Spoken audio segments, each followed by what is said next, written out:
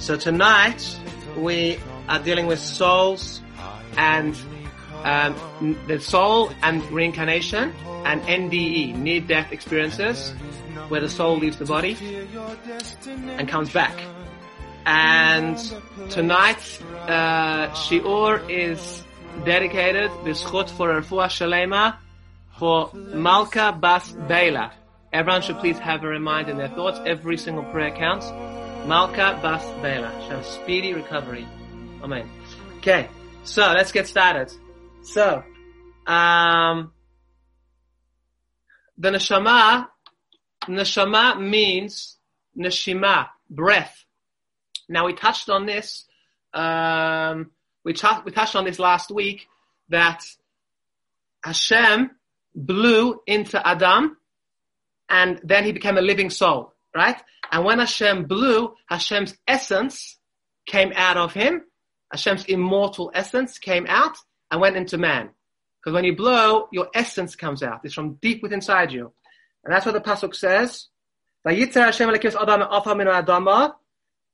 says, and God formed the man of dust from the ground, and then vayipach ba'apav, nishmas chaim. He blew into him.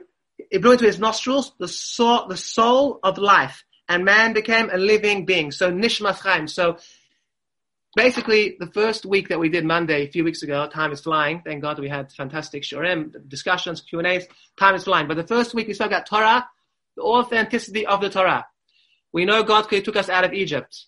And he gave us, he performed the 10 plagues, splitting of the sea, showed his dominance of all of the world, heaven, earth, and the sea below, and 40 years of actually living in the desert. National revelation at Sinai, all 3 million Jews saw the heavens open up and God spoke to them with Moses together. So the Jews and Moses witnessed God together in the same revelation. And therefore we know God. And that's how we know that what we are learning from the pasuk here is accurate, because we discussed the authenticity of our Torah a few weeks ago. If you haven't seen that, you can go look at it on the Facebook pages on YouTube. Torah, true or false, the authenticity of our traditions. So once we know the Torah is true, God's telling us right in the beginning when he created man, I blew a soul into man that gave man life. And the soul is from my essence, and therefore it's immortal. The same way God is immortal, the soul that God blew into man is an immortal soul. It lives forever. It's a piece of God, so to speak. We also find that the soul has the potential to live forever, because what happened was after Adam ate from the tree, the Eitz Hadas, the tree of knowledge, God said, let's get him out of the garden. Why? Because maybe he will eat from the tree of life and he'll live forever, right? So what did God do? God threw him out and put fiery swords on the entrance. So you see that the potential to live forever is a very real potential in the eyes of the Torah, right? God threw Adam out, right? And he left his spiritual existence where he sort of lived with God without death. But once he sinned, God threw him out of the garden and he became a physical body, and the potential, and therefore God didn't want him to eat from the tree of the tree of life, because he might live forever. So you see, the idea of living forever is very much part of our tradition. I'm actually going through tonight in order. We're starting with the sources in the Torah and the Tanakh and the Talmud for the soul. What's the sources for the soul? Then we're going to talk about the soul's function, how the soul functions and operates. Then we're going to talk about the scientific research that's being done out of Virginia University for the last 50 years about this topic. Then we're going to try and get to near-death experiences known as NDEs, near-death experiences, where the body leaves the soul, clinical death, and re-enters. Then we're going to try and discuss the soul's journey after death and talk about the external observation of the soul, how we can observe the soul externally, just from our own personal standpoint, how we can observe it. Hopefully we'll have time, we'll get to reincarnation, and if we have enough time, the makeup of the soul. So we have a lot to get through, we'll see how much we can. It's a lot of topics, but I'm going in order. So we find evidence for the soul after Abraham dies and after Moshe dies and Aaron dies. Every time the pasuk tells us, and he was gathered unto his people, which is a strange thing to say, because Moses and Aaron, Moses died in the middle of the desert, wasn't allowed to enter the land. Aaron died alone. We don't even know where they're buried. They weren't taken to their people, literally in a physical sense, to the cemetery. So the notion that whenever someone passes away, the Torah says they were gathered unto their people is telling us that their soul is going back, right, to, in the world to come, to all the other souls in the afterlife. They're gathered to their people. Now, we find fascinating story with evidence of the soul from the book of Shmuel, Samuel 1. What's happening here is that Shaul HaMelech, Saul, the king Saul, he did not listen to God's instructions to wipe out Amalek. Amalek was like the Nazi Germany of the time. They were out to kill and destroy the Jewish people, and God gave King Shaul a commandment to go and destroy them, and he didn't listen. He brought home their women and the slaves and the cattle and etc. And the king, he didn't kill the king, he had to kill the king, and he had to kill the cattle, even though his intentions were to bring sacrifices to God and give praise to God for making him successful. But God's command was to not bring the stuff back, to kill the king and kill the animals, etc. So therefore, Hashem was upset. He was angry with Shaul, and he was going to give the Jewish kingdom and the lineage of the Mashiach to King David and King David's descendants. This story happens where Shaul knows that his end is near, right? Hashem is angry with him. He sinned. And the Pelishtim are gathering to attack the Jewish army in Gilboa. And Shaul sees the Pelishtim camp, the Philistine camp, and he trembles. He gets terrified. So he asks Hashem, right? They used to have the Choshen on the Kohen Gadol, the high priest. It had the stones for each shevet with the entire aleph base on it, the 22 letters. And it would flash, a bit like a computer screen, and send messages. So he asked the Urim and Tumim, but he didn't get a response. So then he tried to ask a prophet. He didn't get a response. He tried in a dream. He didn't get a response. So basically God is ignoring, he's muting, like we say on WhatsApp, he's muting Shaul. He don't want to speak to you.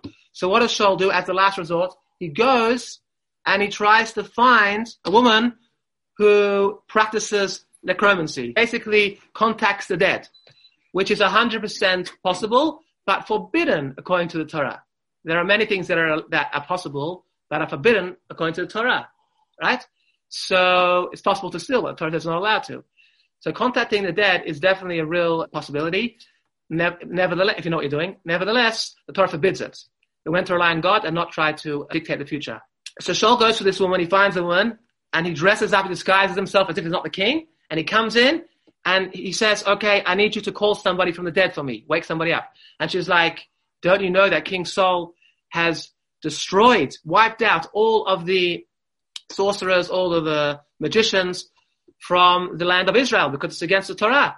And he said, don't worry, I give you my word, I am not here to set you up. She didn't know it was Shaul, but he's told her, I'm not going to get you in trouble, and you need to help me. So she says, who do you want to speak to? And he says, I want to speak to Shmuel. Shmuel Halili, bring down Shmuel. And this woman who's calling down Shmuel got very scared, and she screamed because she realized that this was the King Saul. It was King Shaul standing in front of her, and she got a shock of her life. Why are you trying to fool me? You're King Shaul. And the king reassured her, don't worry, I'm not here to trap you. Even though I passed the law, you're not allowed to practice any more necromancy, but I'm not here to trap you. So she then called down Shmuel, and Shaul asked Shmuel, what is going to happen tomorrow with the war? Because I'm terrified. The Philistines are ganged up on me in the camp, and they're coming to attack, and I'm very, very scared, and God is ignoring me. So Shmuel tells him, if God is ignoring you, what are you waking me up and disturbing me from my dead, from my sleep? God is ignoring you for a reason. What's wrong with you? Shmuel tells Shaul that it's your fault because you didn't listen to Hashem. You sinned with Amalek. You didn't follow Hashem's commandments.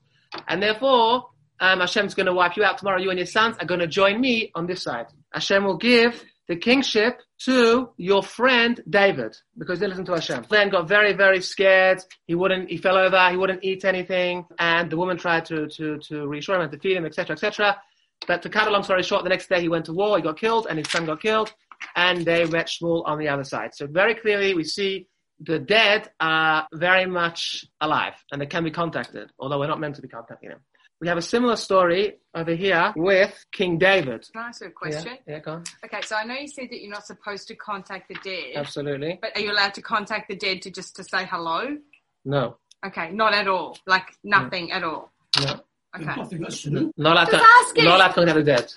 At all. But They're resting, they're sleeping. honoring dead is okay, Yeah, yeah. but not contacting Not them. waking them up. Oh, no, but you can Yeah. talk to them and whatever, but not expect Yeah, an yeah, answer. yeah, that's okay. When I mean wake up, I mean bring them down. I didn't. Like there's a name for it when they get the board. A Ouija board. Ouija boards, yeah. That you're not allowed to wake up the dead and disturb them or try to work out and predict the future. For Jews are meant to trust in God. Yes. It's a biblical commandment. We're not allowed to engage in this stuff.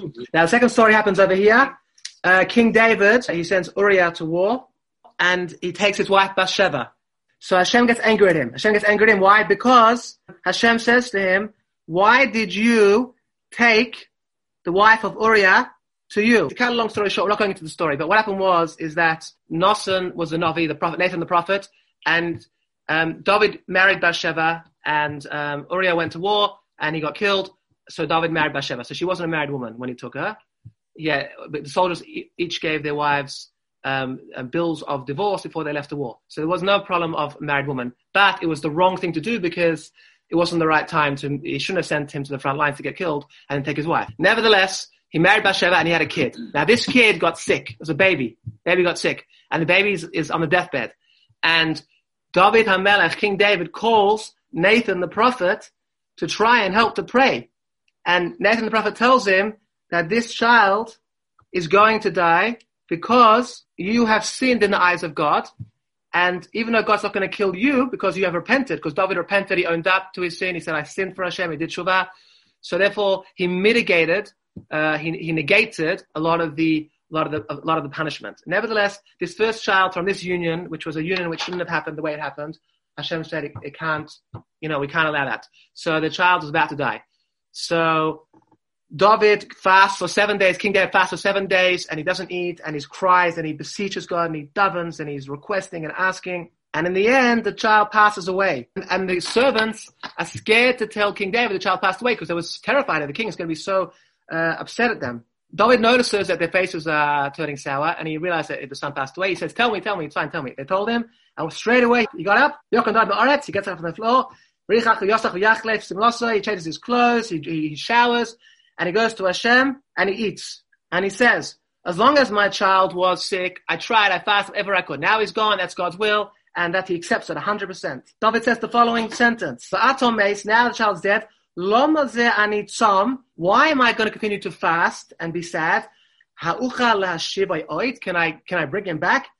Ani hoylech elav, I will end up going to him, but he won't return to me. So King David is saying, I will go to my son when I pass on. We'll be together again. No question about it. But he won't come back now because he's passed on. So we see again that although the child had died, that wasn't it. That's just the soul leaving the clothing, which we call the body, and going, the eternal soul, the immortal soul, the part of God that lives on forever, is going to be reunited with his father when David passes on. And I'm just going to quote one or two verses from King Solomon in Koheles.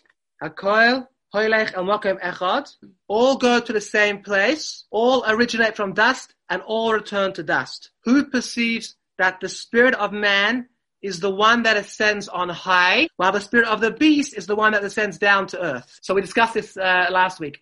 A human soul goes back to God in heaven, in Shamayim, but the animal soul goes back to the earth. We see clearly from King Solomon, when a person dies, the human soul goes up to heaven. And then again, we find the same thing in Koheles, chapter 12:7. V'yoshev ha'afar al-aretz k'shahaya v'ruach toshuv el Elokim asher nasana. The dust returns to the ground as it was. The dust meaning the person is made from dust, right? Adam afar, a person is made from dust. The dust returns to the earth as it was. And the spirit, the neshama, returns to God who gave it. And then King Solomon says, futility of futilities, all is futile. Right? All is futile. And he says, he finishes the entire book, entire Sefer Koheles, he finishes just a few verses later. That's verse 8. And verse 13, he finishes, the sum of the matter. When all has been considered, fear God and keep his commandments, for that is man's whole duty. For God will judge every deed, even everything hidden, whether good or evil. So what he's saying is that the soul goes up, the body goes back to the ground, into the dust, and anything that is connected to God, anything that is connected, we spoke last week about the Torah, meaning the Torah is God's wisdom. God put his wisdom in the Torah. And when we learn Torah, we are engaging in God's knowledge, in God's wisdom. So we're becoming one with God because God's knowledge and God's will are one with God. God is total unity, right? So therefore his knowledge and his wisdom is an integral part of his essence, part of him. It's all one unity. So when we take God's knowledge and we put that knowledge in our mind, we're becoming one with God. When we put God's commandments into practice and give God's will expression through keeping the commandments, we become one with God. That oneness is stored on our SIM card, our consciousness, which lives on forever. And that is the spirit that goes back to God and that will live with God forever. So ever similar we are to God will stay forever. All the things that we do that are not similar to God, just that are like dust things, like just eating, drinking, playing, whatever it is, things that are not connected to God's will, if they're not done in a way that's connected to God's will, they don't become part of God's eternity. They don't connect to God as God's part of eternity. They're just like a dead fly in the wall, which exists, but then it just decays, goes to the ground as if it never existed. So we want to make sure we're part of we join God's infinite state. And we say this also because we say the Torah is Eitz Chaim, but when we take the Torah, when we take the Torah back, Eitz Chaim, it's a tree of life to those who hold on to it, to grab it, connect to it. Tree of life. Why? Because God is the eternal life. God is the source of all life. A leaf wants to be free from the tree and it breaks away. How long is it free for? A day, 2 days? It's dancing in the wind, it's going clubbing, shaking. And then what happens? It's disconnected from its life source and it withers and it dies. So anyone who disconnects from God can be free for a very short period of time. It could even be for their life. But in the context of eternity, the life is a very short time. It's the once in a lifetime, once in eternity chance to be connected to the tree of life, the source of life. And whatever is connected and comes part of the source of life, lives on forever. It's like the Hasidic masters say in two ways. One is that we say God is the infinite light. So if you take a candle, flickering candle, like it says, King Solomon writes, Ner Hashem Nishmat Adam. Human soul is like a flickering candle of God. Flickering candle, right? And we always like, so someone on a yacht site, we light a flickering candle. The soul is like a candle. So if you take a flickering candle and put it next to a big bonfire, the bonfire is going to extinguish a little flickering candle. But if you take two big balls of fire and put them together, it's going to turn into a raging fire. So our role is that our soul, the way we got it, is just a flickering candle. But what does it say? Ner mitzvah v'torah or. Mitzvot are considered to be little candles, and Torah are considered to be fires and lights. So when we go through our whole lifetime, gathering in, performing more mitzvot, more Torah, we're gathering lots of lights, lots of candles, lots of balls of fire, and our soul is being lit up. Literally being up with God's light. So when we pass away, if our soul is a big ball of light, it can connect to God. But if we try to return our soul the way we got it, as an empty soul, with no mitzvot, no Torah, no fire, no candles, just one little candle that we got, then when it gets up, it's going to be extinguished by God's infinite blinding light. So we have to make sure throughout our life to become similar to God and be that ball of fire, like Him, and then we can join forces. Another way they put it is, the Hasidic masters, imagine you take a drop of water out the ocean, and you put it on the table. What's going to happen? It's going to evaporate, right? It's free from the ocean. Independence. For how long? Independence, maybe for an hour, maybe for a night, and then in the morning it's evaporated. But if you put the same drop of water back in the mighty ocean, what happens? It becomes the everlasting ocean, right? It lives on forever. So it has a reverse effect. It actually has life now forever, everlasting life, because it's connected to its source, right? Perfect. Now, we're moving on to the soul's function. So we spoke last week about this, that the human consciousness, according to Judaism and Kabbalah and all the Jewish sources and the Torah, the human consciousness comes from the soul. The soul can see, the soul can hear, the soul can think much more than the body. The body expresses the soul's ability to think, feel, see, etc. But the body limits the soul's ability. While the soul's in the body, it limits the soul's ability to hear and see and think.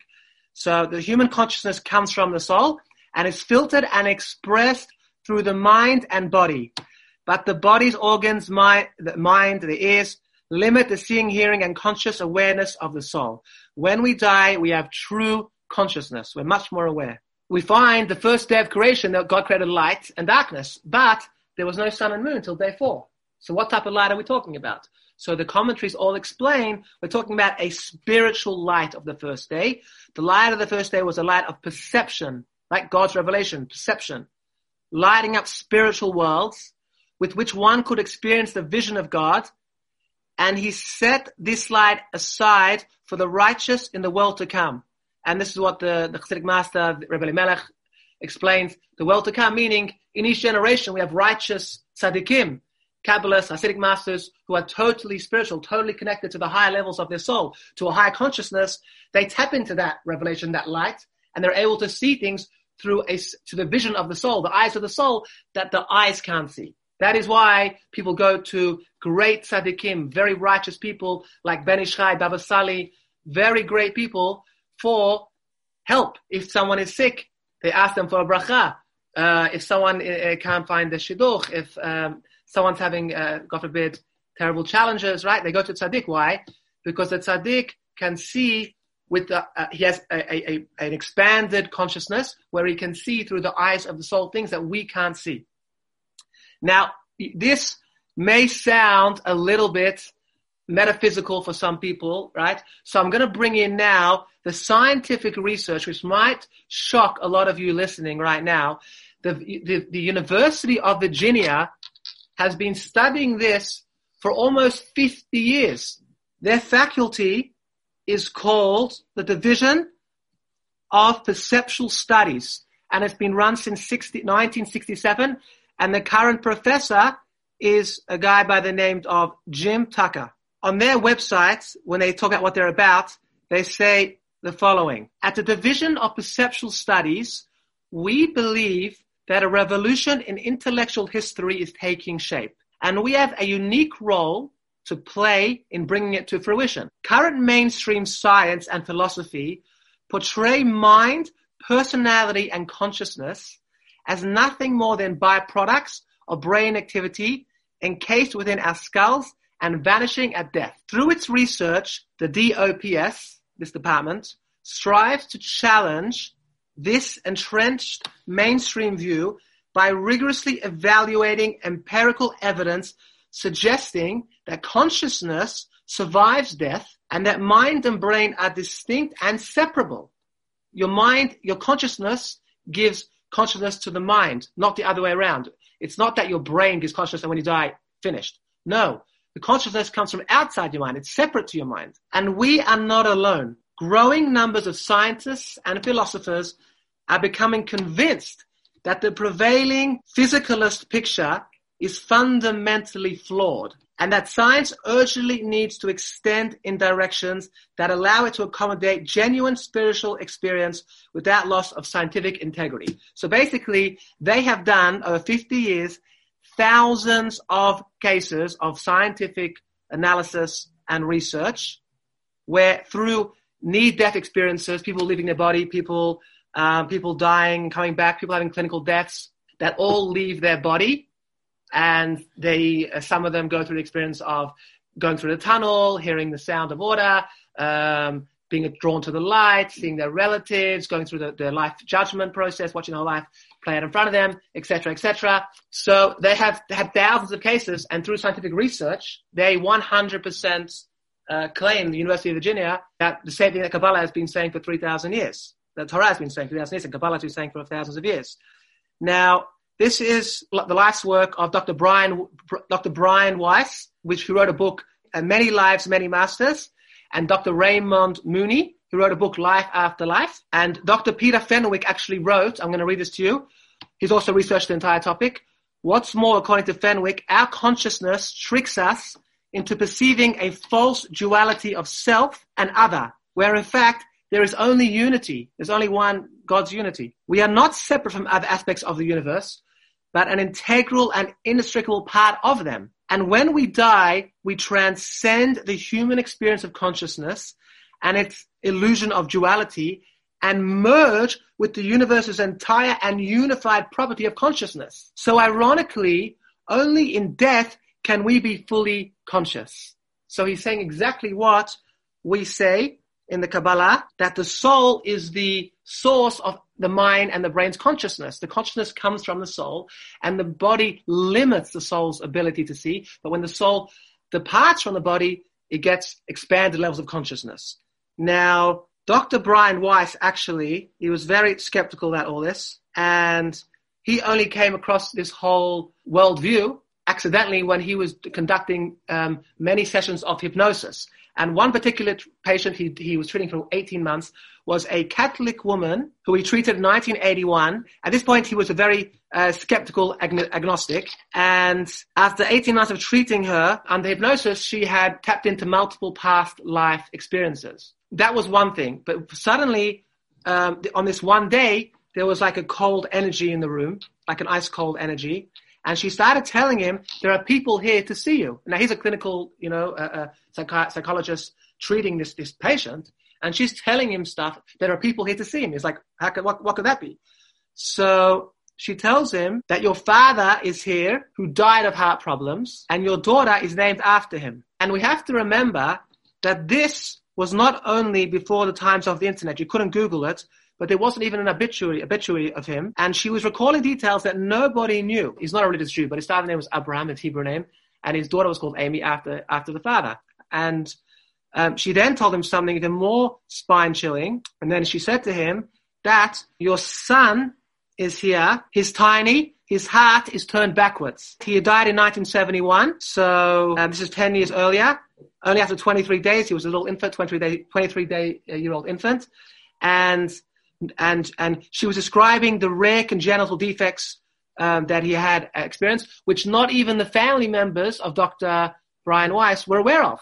So these were details that was impossible for anyone. And this shook him because he was a very skeptical agnostic. And suddenly this woman is challenging his entire worldview, which is basically that, as we said before, that this world is it. There's nothing outside this world. Physicalist. Right? There's nothing outside the physical. So that put him on a journey, and he interviewed thousands of cases, researched those cases, and he wrote a book called Many Lives, Many Masters, and you should definitely research it. By the way, I'm using a book tonight, Soul Searching, by Yaakov Esther, and he brings down many, many, many cases and explains how they totally reinforce what the Kabbalah has already been saying for thousands of years, and all the Jewish sources have been saying for thousands of years. Although we don't need their confirmation to what we know from the Torah, but it's very fascinating that science only today is coming to the conclusion that we knew for thousands of years. And this book from Aryeh Kaplan, The Anthology, is a brilliant book that I get a lot of information from. It's actually 4 books in one. You can see If You Were God, The Infinite Light, The Real Messiah, and the 13 Principles of Faith.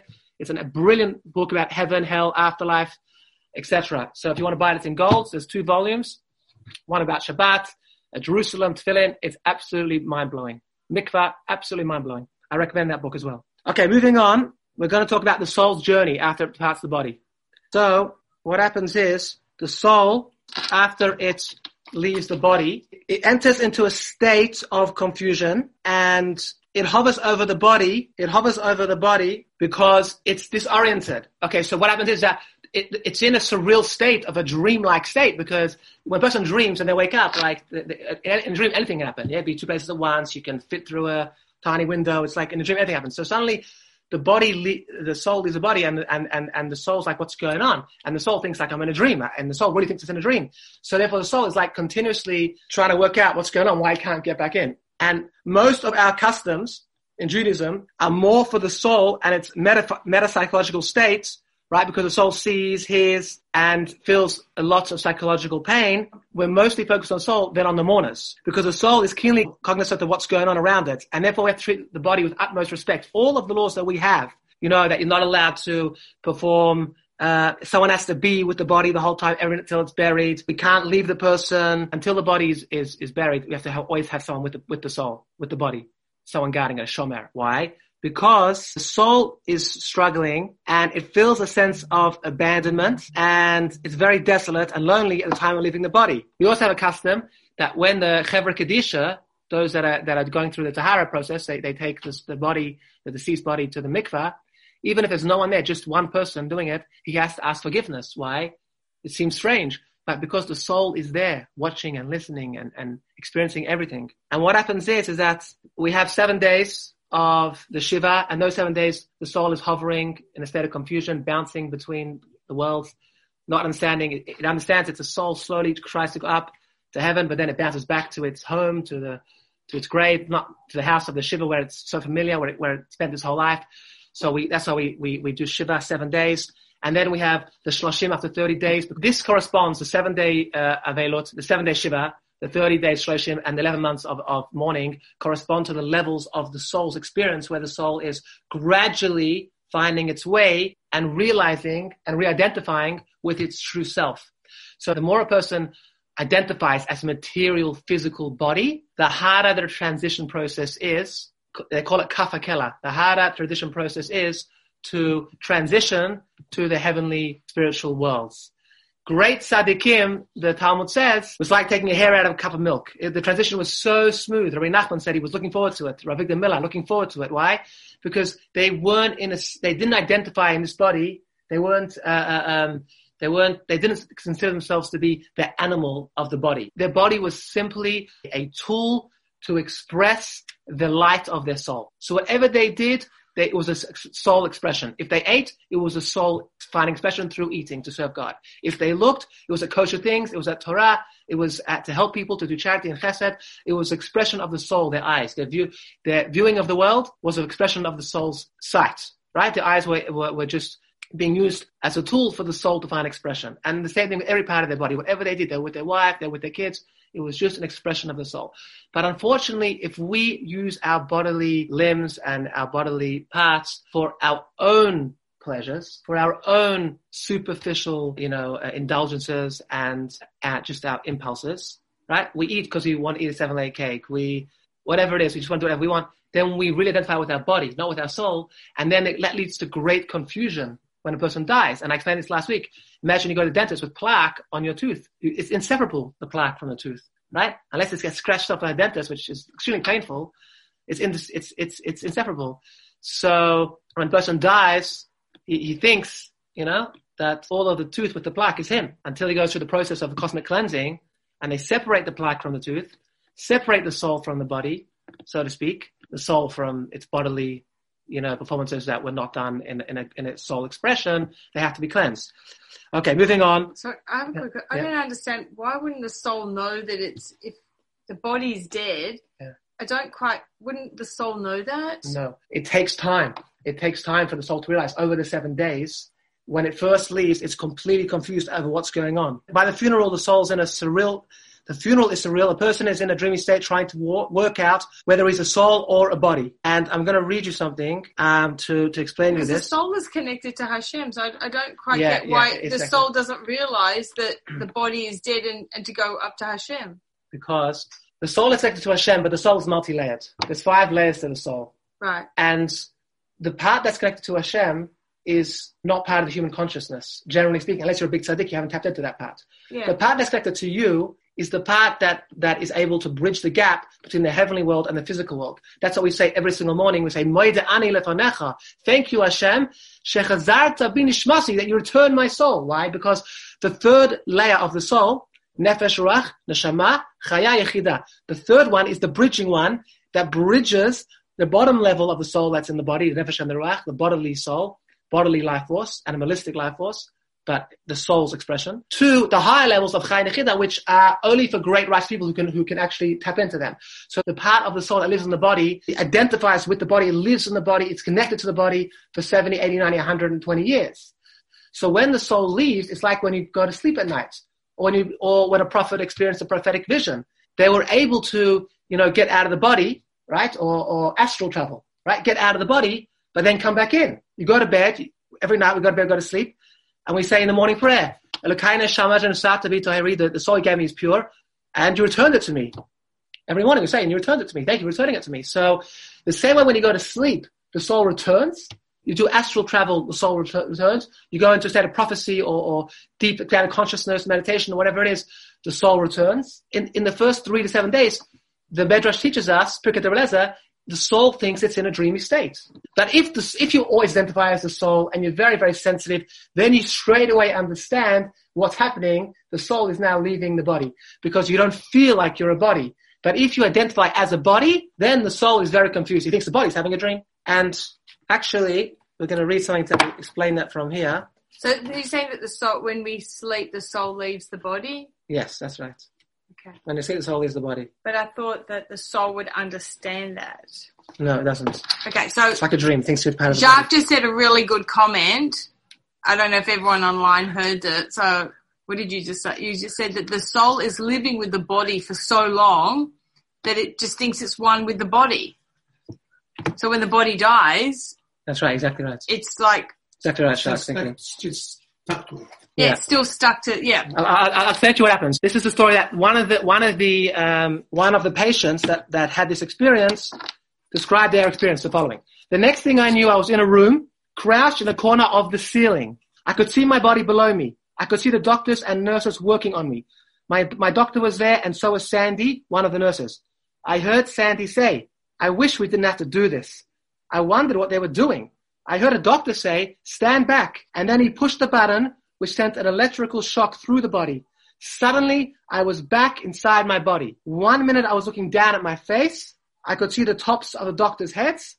After he pushed the button, I was suddenly looking into the doctor's face. So that was the out-of-body experience that she experienced on the operating table, and then they obviously pressed the defibrillator, and boom, back in the body. So she didn't know what's going on. It's like, I'm dreaming. Right? She's thinking she's going to wake up. She's going to wake up. So for 3 to 7 days, the soul thinks, maybe I'm going to wake up. Maybe I'm going to wake up. Again, if you're a tzaddik, you're a righteous person, you refine your character, you're very godly, very spiritual, very much emulating God, similar to God, and you're able in your lifetime to experience high levels of consciousness, then you are familiar with the difference between the soul out the body and the soul in the body. But most of us who don't tap into those high levels of neshama, the expanded consciousness, for us, it's very, very confusing. So as we continue, what happens is that the soul goes, it watches its whole funeral, it sees everybody crying, it feels and hears everything. The light is very important because the soul is compared to light. And we said before that the Ner Hashem Nishrat Adam, a flickering light, is the soul's a flickering light. And therefore we light a Yotzat candle, the soul's attracted to the light, and the soul revisits the world, and it gets pleasure from the light of the Yotzat candle. That's how we use the light. And all these things that we do, why do we rip our garments when the people, the mourners, have to rip their shirts? Why? Because we're showing the soul that's watching. The soul is with us. We're showing the soul. Your soul's been ripped out of the body. Extremely painful experience for someone who's unfortunately not righteous. So we're going to rip our garments to show that we're going to mimic what you're going through. We're going to identify with your suffering and your pain. So basically, unlike the non-Jewish world, everything that we do, not performing autopsy, not cutting up the body, burying the body straight away, acting with tremendous dignity towards the body, never leaving the body's side. Why? Because it's all about the dead person, the soul. It's not about us. Of course, there are things for us emotionally. We sit Shiva together and all the community visit us, but it's primarily for the soul, because the soul lives on and the soul is here and the soul is watching and the soul hears and feels everything. So we act with tremendous care and sensitivity. Even, I said before, the Kavakdisha, when they're burying the soul, when they're doing Tahara, they have to ask forgiveness, even if no one else is there. Continuing on, then the soul sees the light. It sees the light, it gets drawn to the light, it sees all its friends and family, all the souls, and it comes before God, and it sort of basks in God's light. So I'm going to read you something from the book here, page 74, Soul Searching. This is someone who had an NDE, a near-death experience, clinical death. Next thing I knew, I was standing in a mist, and I knew immediately that I had died. The mist started being infiltrated with enormous light. And the light just got brighter and brighter. And it's so bright, but it doesn't hurt your eyes. But it's brighter than anything you've ever encountered in your whole life. At that point, I had no consciousness anymore of having a body. It was just pure consciousness. And this enormously bright light seemed to cradle me. I just seemed to exist in it and be part of it and be nurtured by it. And the feeling just became more and more ecstatic and glorious and perfect. And everything about it was, if you took 1,000 best things that ever happened to you in your life and multiplied it by 1,000,000, maybe you could get close to that feeling. I don't know. But you're just engulfed by it. And you begin to know a lot of things. The wisdom of the soul, right? I remember I knew that everything everywhere in the universe was okay, that the plan was perfect, God's plan was perfect, that whatever was happening, the wars, famine, whatever, was okay. Everything was perfect. And the whole time I was in that state, I was just an infinite being, knowing that you're home forever, that you're safe forever, and that everybody else was. So this is what one of the patients described after having the near-death experience. Now let's contrast that to what Rabbi Eliyahu Dessler says from the Mishnah of Eliyahu from the Jewish literature. Identical, right? Dessler wrote this many, many years before her, decades before her. Regarding this aphorism, we say that the pleasure, better one moment of pleasure in the hereafter than all pleasure of this world. Okay, so the next world can't be compared. No pleasure in this world can be compared to the afterlife. Regarding this aphorism, a Jewish scholar of note explained, if you took all the happiest moments in your past and added to that all the happiest moments in your future, and added to that all the happiest moments of your neighbor's life, and added to that all the happiest moments of each member of your community's life, and added to that all the happiest moments of each member of your entire generation, the whole world, and added to that all the happiest moments of every human being who's ever lived and ever will live, the whole world since the beginning of time, all the pleasures, you will not even approach the pleasure of one moment of the hereafter. So it's amazing how the contrast is so strikingly similar to what we saw from the patient who experienced it. Now I'm going to jump here. We'll talk about the life review, because what happens is a person goes, they make it through to the other world. A person's soul goes through the 7 days, 30 days, and it goes up and goes up.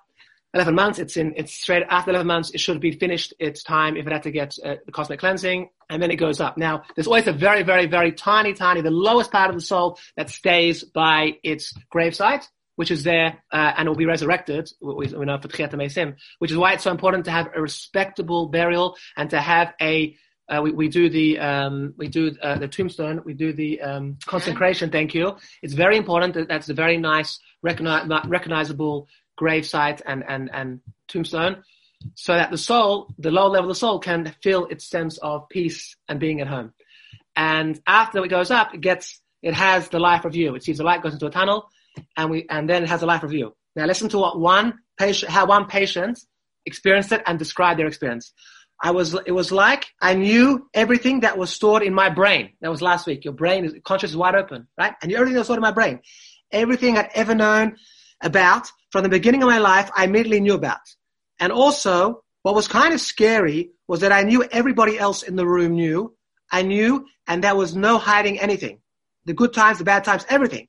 Everyone knew everything. I had a total clear knowledge of everything. I realized that there are things that every person is sent to earth to realize and learn.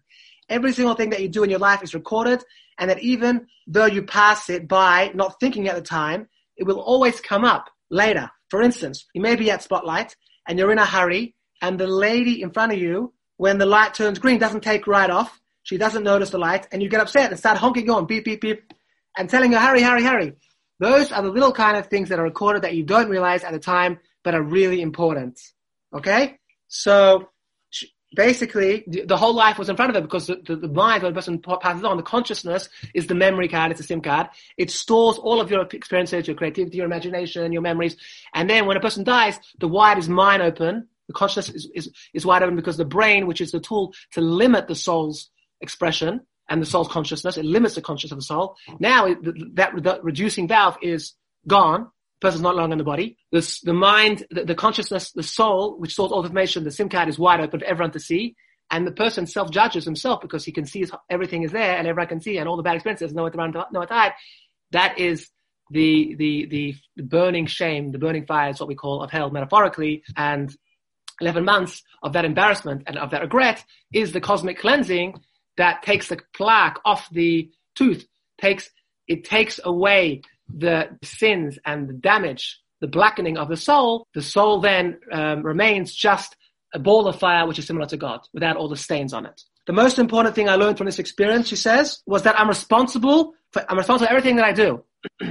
Excuses and avoidance were impossible when I was reviewing my life. And not only that, I saw that responsibility is not bad in the least. It's funny, but my failings have become very dear to me in a way, because they are my failings. I'm going to learn from them. Everything you have done is there in the review for you to evaluate. And as unpleasant as some parts of it are for you to see. It feels so good to get it all out.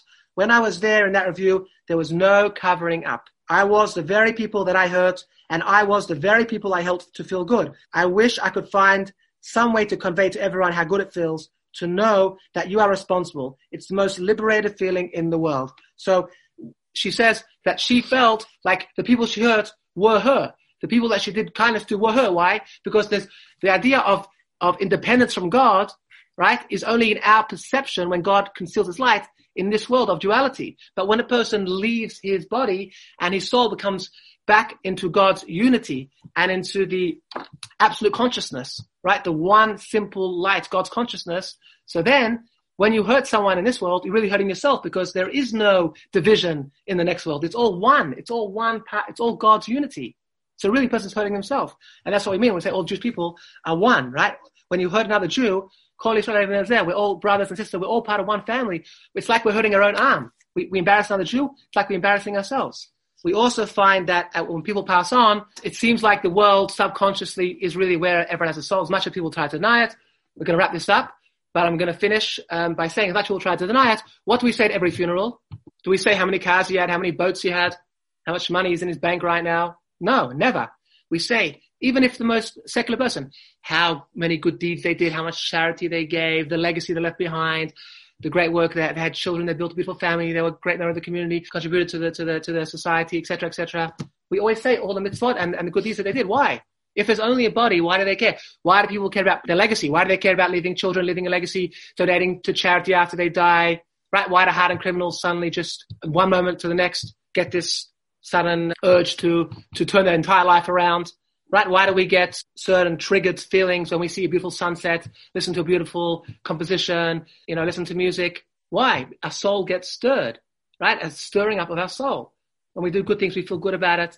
So we see lots of external observation of the soul, and they trigger the way we feel. We get embarrassed when we perform bodily functions. If we were only a body, why would we be embarrassed when we perform our bodily functions? Like, who cares? We're only a body. So from all the stuff we mentioned, we can see that the soul is very, very precious. And we say every morning, thank you, God, for returning our soul. And our job is to return our soul full of light.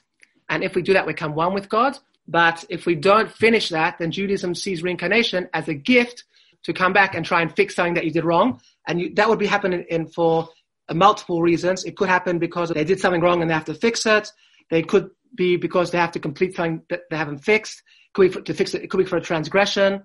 It could be to guide others, to marry their soulmates. So there are reasons to do creation, but we don't believe in it. It's not that just everyone automatically gets reincarnated. A person, if he does what he's meant to do, goes straight to heaven. But if he stole from someone, or he offended someone, or he has to help people, then he may be reincarnated, right? That's how reincarnation works. At the end of the day, it says in the Mishnah, Kol Yisrael yesh lem chelek lem haba. Every Jew is going to have a place in the world to come. Their soul's going to live forever.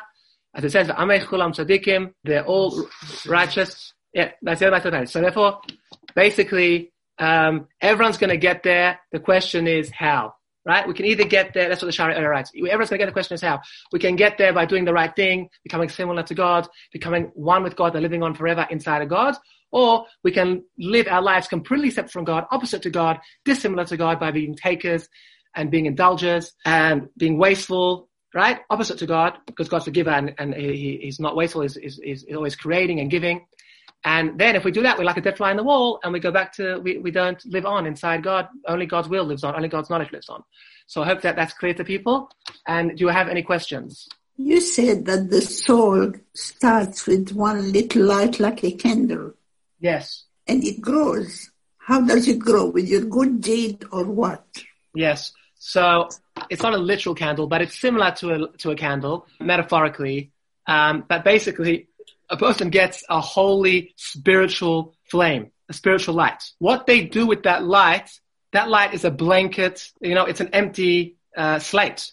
It's an empty book. You can then write whatever you want on that empty book. So that empty slate, you have to then compile whatever you can. So every time you do a mitzvah, right, or you learn Torah, so then the mitzvot are considered candles, And Torah is considered fire, light, oil, light. So what happens is, throughout your lifetime, each time you do charity, and each time you do chesed, and each time you do kindness, and each time you say Tehillim, each time you learn the Torah, right? You do the mitzvot, Shabbat, and lighting Shabbat candles, all this stuff. You're gathering lights and fires and flames, and they're being stored in your soul. So now your soul went from one flame, which you're just born with, empty book, to lots and lots and lots and lots of fire and flames together, and becoming like a whole big ball of fire, and coming similar to God. That's why the greater tzaddik you are, the more righteous you are, the more that you are similar to God, the bigger your ball of fire, the closer you can be to the ball of light without being totally consumed by it. But the less you are, the smaller you are, the more the big ball of fire is very blinding, metaphorically speaking. I'm 97. How much fire do you think I have in me? Heaps, but there's always chance. Every second there's chance to get more and more mitzvot every day. Mitzvot every second. She is a Thank lot. you. And do you believe that the spirits can communicate with us? Absolutely, but we're not allowed to engage in that. The Torah says that it's forbidden. It's a biblical commandment that it's forbidden. Because I asked my brother before he died, I said, if I die before you, I will let you know if there is another word. And he said the same thing. He's been dead for 7 years. And before he died, he sent me from Israel a kind of vase or something to hang on the wall. And he said, hang it over your head. And when I'm gone, if there is another life, I will hit you. This vase will fall on your head. And I'm still waiting. Well, that's okay. He can do that. That's fine. And that would be a sign. But we can't reach out to them. They can reach out to us. How do we know when they reach us when you get banged on the head. Oh. Yes. What about dreaming about the person that's deceased? That's fine. That's fine. Dreaming is 1/60th of prophecy according to our sages. So they can relay messages.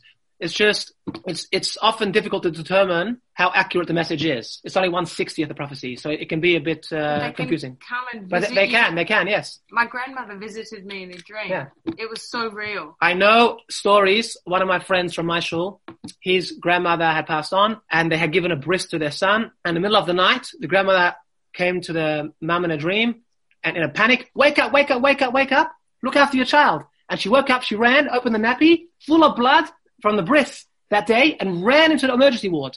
So, of course, the dead communicate to us, and that's fine. True stories. Religious family, it's fine. But we can't communicate to them. Okay, next. Anyone else? Jack? Why is it that God punished a young child's soul by taking it from his father? Very good question. That was David. Yeah, so basically how it works is that that's a complicated question, but children, the Torah says, God doesn't punish the children because of the sins of their fathers, but a child only gets his independence after he's already 13. Before then, he's still just an extension of the father, and the sages teach us the father is responsible for the child's actions, right? Anything happens to the child, the father's responsible. If the child breaks someone else's car, who's going to pay for it? The father. So at that point, where the child's still an infant, it's an extension of the father, and it's considered a punishment for the father if he does something wrong. If the kid gets whacked, but the kid never gets whacked in vain. You see, we look at it with our human eyes. It's a long, long video of 6,000 years since creation till now, and we're looking at one little picture in a little frame, just a picture, a still shot. But it really is a big video. That soul that came in was only meant to come in for those 23 days, like in the story, because that soul was reincarnated from a different life and had a particular purpose to live again for 23 days. Maybe someone pulled the plug out 23 days early, and they were meant to be there for 23 days longer, and they didn't. That's why every moment of life is so precious, and we never pull the plug without asking halakhic authority, because every moment in this world has repercussions for eternity. 1 second of suffering in this world can take away so much pain in the afterlife and achieve so much of reward in the afterlife. So everything God does is good, and everything is calculated, and everything is 100% fair and just. Like I read from that story, that when she was there, everything was perfect. Everything made sense. The hungers, the wars, everything had a perfect reason. In fact, the Ramban sent his student to go and inquire about what's happening when he passed away. And the student came back in a dream and said, you gave me the questions, but when I came upstairs to heaven, there weren't questions anymore. There were no questions, so I couldn't get answers. So there's absolute clarity, absolute fairness, absolute just. Anyone else? The sins of the father to go to the sons for Yeah. generations. If they continue in the father's ways only. Only if they continue in the father's ways. If they do tshuva, they don't. Like Korach, Korach, when he argued Moshe and the earth swallowed him, his children were righteous. They were not. And we see that children can be more righteous than their parents. If the children follow in the father's evil ways, they get whacked, they get punished. If they do tshuva, then they do not get punished. But generally speaking, children are very influenced by their parents, and it's very hard for them to change when their whole life they're being conditioned. This is the situation this is the role of the parent until bat mitzvah, until bas mitzvah, right? It's so important for the parent to condition the child at that point that he shouldn't be just like a human animal, right? He shouldn't just be self-centered. That he should act with discipline and restraint and with sensitivity and with a broader perspective. So when he turns 13, he has already been molded and conditioned and habituated to act that way. If the parents just sit on the couch and watch Netflix and leave the kids to do whatever they want, when the kid turns 13, they're just going to be a human animal. It's going to be very hard for them to control themselves. So if the parents are doing the wrong thing, the kids are going to grow up doing the wrong thing, and it's very hard for them to change. And then they'll get punished. Come with me, little Neshama, I've only come to take you home.